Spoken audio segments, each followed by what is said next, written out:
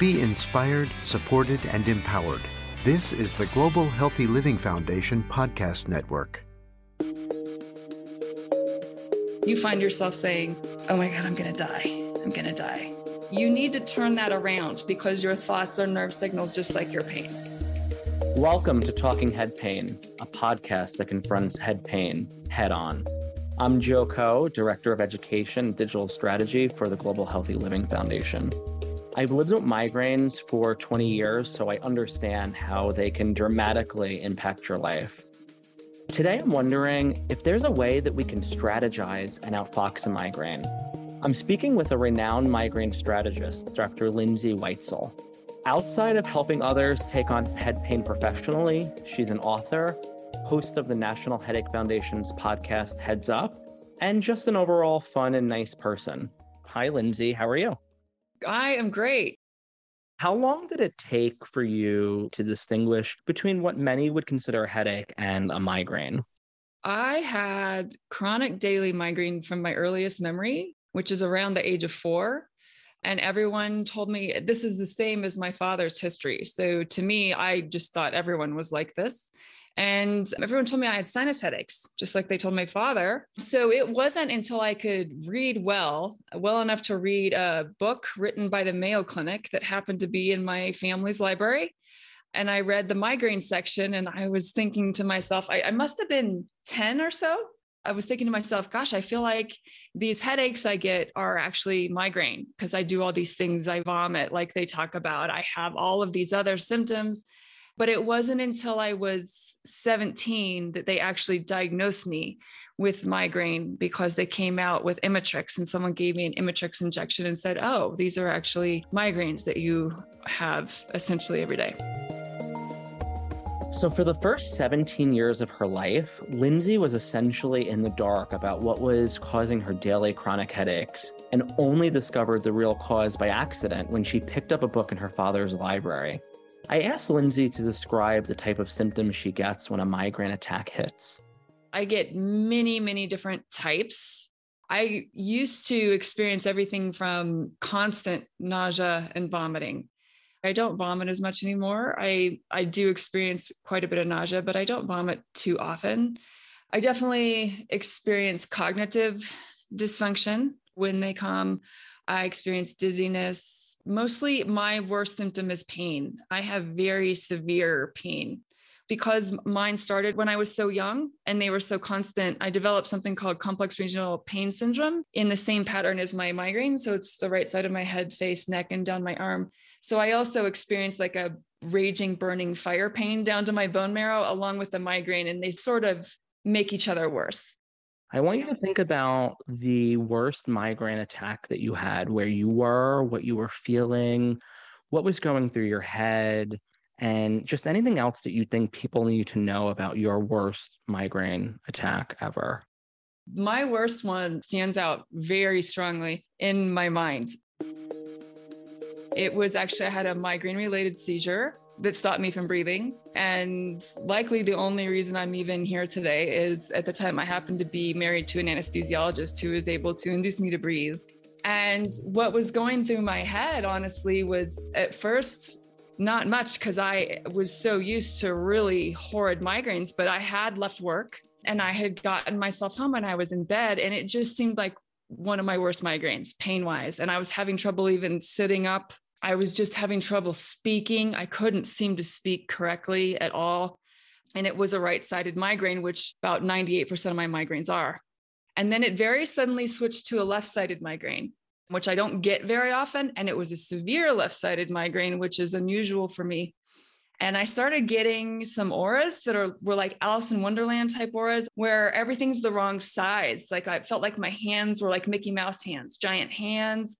Everything in the room looked wrong. And then all of a sudden I couldn't swallow. And then I knew I had to vomit, which was totally normal for me. And I ran into the bathroom, but the reflex that allows you to vomit wasn't working. So I couldn't swallow my saliva and I was trying to vomit, but the vomit wouldn't come up. I tried to scream for help because I was afraid I was going to choke. And by the time my husband came in, I could see my legs kicking in the air back and forth because I had started seizing. And I could see him trying to wrap my head in towels so that I didn't hurt my head because I was convulsing so much. I couldn't see him well. It was like I had stopped blinking. So my eyes went blurry. I could tell he thought I was dying, even though I could still see him. Eventually, I did quit breathing, and he was able to get me to breathe again. But those things are scary. I've never had that happen since, and I hope I never do. It was such an extreme migraine. I would definitely know when it was coming. It was the strangest migraine I've ever had. So that one was definitely my worst one. Wow, that almost sounds like something out of a nightmare. But a lot of people with migraine have similar experiences, including my own brother, who also has epilepsy. The seizure that Lindsay described was very similar to a seizure that I witnessed him having. Fortunately or unfortunately, he doesn't remember much of it, but it was a horrifying thing to watch. And as I said to Lindsay, episodes like hers and my brother's are often misunderstood. If you have a seizure, people don't necessarily know how traumatic that is after what it does to you to wear you down. So these discussions are really important. And thank you for sharing in detail and graphic detail, which people need to hear. They need to hear how serious migraine can be. And it's not just that. I do feel that people don't fully understand that the longer you have it and the longer you're chronic, the more important it becomes to stop it. Because I do think it just gets worse and worse and worse. And some of these things that I talk about, these extra symptoms, these things that happen are more likely to happen. And so I think it's so important to stop it in its tracks. You talked about working with clients to help them better manage their migraine. Can you explain a little bit of what you do with folks to help them? What I do is extremely variable, depending on the person, depending on where they are in their migraine journey. I work with people who live near me, but I'll be honest, I mostly work with people who live across the country, and I meet with them via Zoom. I find out where they are in their journey, and I do something that I call building a rock wall against migraine. If you imagine a rock wall, all the rocks are different sizes. So I say that half that rock wall is strategies that are lifestyle, half of it is medications, but the mortar of the wall that holds it all together is your mentality or spirituality, depending on how you want to look at it and what kind of person you are. And so I talk about all those things in the rock wall, and we work on a rock wall together. I mostly end up honing in on this mortar because I really believe that, let's say you find the best medication for your genetics and your migraine disorder. And a lot of times that medication works for a while, and then that rock sort of falls out of your wall and it stops working. And I really do believe that's because we didn't work on our mortar enough. I love that. And my father was a mason, so I know a little bit about mortar and caulking and all that stuff. Do you ever use some of those rocks to help people throw them at insurance companies? Yes. I need a bucket of rocks right now. That is one of the things we talk about. Unfortunately, it's not as easy for me to help people with that if they don't live here. Like if you're local, I know all the coolest people to go straight to and be like, look, you talk to this person in billing or this person here and there, and they've got it like this. They know what to do. If the person lives far away, I don't always have that magical person in your area to help you. But when someone really knows your area and the hospitals and the clinics and stuff, there's a lot of times a really magical person in your area that can help with that. Lindsay is a single parent, and her migraine can often affect her interactions with her children. But she, as a strategist, has some useful tips for us to get through attacks when they occur. What I do as a parent, and I also have a 7-year-old son that was diagnosed with chronic migraine this year. He is, knock on wood, dramatically better. We've managed to bring it down to almost nothing very quickly. So I both am a parent of a very young child that had quite a lot of migraine for a while. And then I myself, obviously, have migraine. I think the first thing to do when you're in the acute phase of a migraine is you need to find something distracting and empowering, or if not empowering, if that's not your thing, distracting and funny, something that's going to keep you up and it's going to use the part of your brain that either is going to fall down the rabbit hole of pain and misery and suffering. And instead, you need to take your brain somewhere else so that you feel stronger after this migraine instead of weaker. So I do this with my kids, and I do it with myself in front of my kids. So what we generally do if we're all home and I'm feeling terrible, is my kids already know to go pick a superhero movie that mom likes and they turn it on. And my daughter is old enough, she generally makes popcorn and we all go and gather around this like empowering movie. We do the same thing with my son. If he's not feeling well, he picks the movie, which is usually a superhero movie or maybe something that makes him laugh. And is that why you wrote the book, Super Zoe, the Migraine Hero? My daughter wasn't even old enough to speak when I wrote that. She was only 2, maybe 3. I didn't have kids with migraine at the time or anything. I just remember feeling that kids that were like me when I was young needed something empowering to focus on. So the book, Super Zoe, the Migraine Hero, it doesn't educate much or anything. All it has in it is empowering images. I don't want these kids feeling like they have to read when they have a migraine. It just has empowering images for them to focus on so they keep their mind in a strong place. There's also coloring pages if there's a particular image that they feel like is helping them. I can't really fit those pages in the book, so they're actually on my webpage and they can download it and they can color the pages. They're free so that they stay feeling strong and they're a little bit distracted during a migraine. And so definitely it was the whole superhero mentality, we're stronger, not weaker because of migraine, is the reason I made that book. So who are the go-to superheroes in your house? Are you a Marvel, DC, family? Like, where does that break down? We're definitely a Marvel family. We love Iron Man.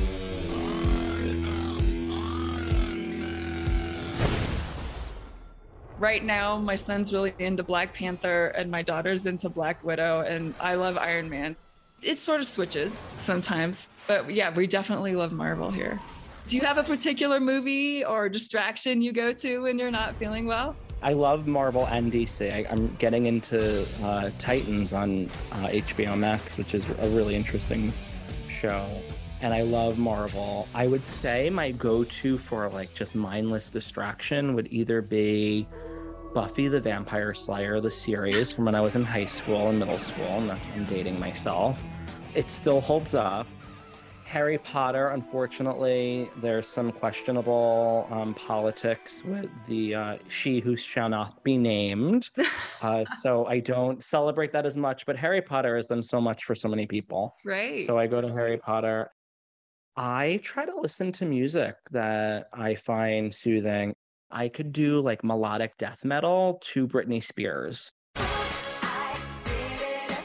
I have a very diverse range of music. And fortunately, sounds don't bother me when I have my light does. I can't watch TV. So I don't really watch TV during an attack. It's more after when I'm resting. It really depends on my mood. And I think part of managing migraine is the pre-post stuff that we have to deal with. So like, I might have to try to figure out how to amp myself up after I feel run down for a couple of days. So music can sometimes help with that. I think that's true. And I think it's interesting. There's certain migraines, not all of them do this to me, but there's certain ones that will, your mood, you're like, wow, why do I want to listen to that? It's kind of weird. It will do things to your mood. So it is not that strange. I don't think that there's such a wide array of music that you're attracted to during and around the time of a migraine. I know a lot of people who can't watch TV during a migraine. I have to. But my ears are more sensitive. The phonophobia is worse for me. So it's harder for me to listen. I watch TV on low volume, but I know some people that will put their favorite movie on and just listen to it. They'll like put a pillow over their face or something and they'll just listen. So yeah, it just depends on which symptom is worse for you, the photophobia or the phonophobia, what you can do. But I always feel like you've got to find a way to get something positive into your system, whether it's through your ears or your eyes. Lindsay is the host of a podcast called Heads Up, which is sponsored by the National Headache Foundation. Hello, everyone, and welcome to Heads Up, the webcast and podcast of the National Headache Foundation. I'm Dr. Lindsay Weitzel, migraine strategist. What is one of the most interesting things that you've learned while doing this?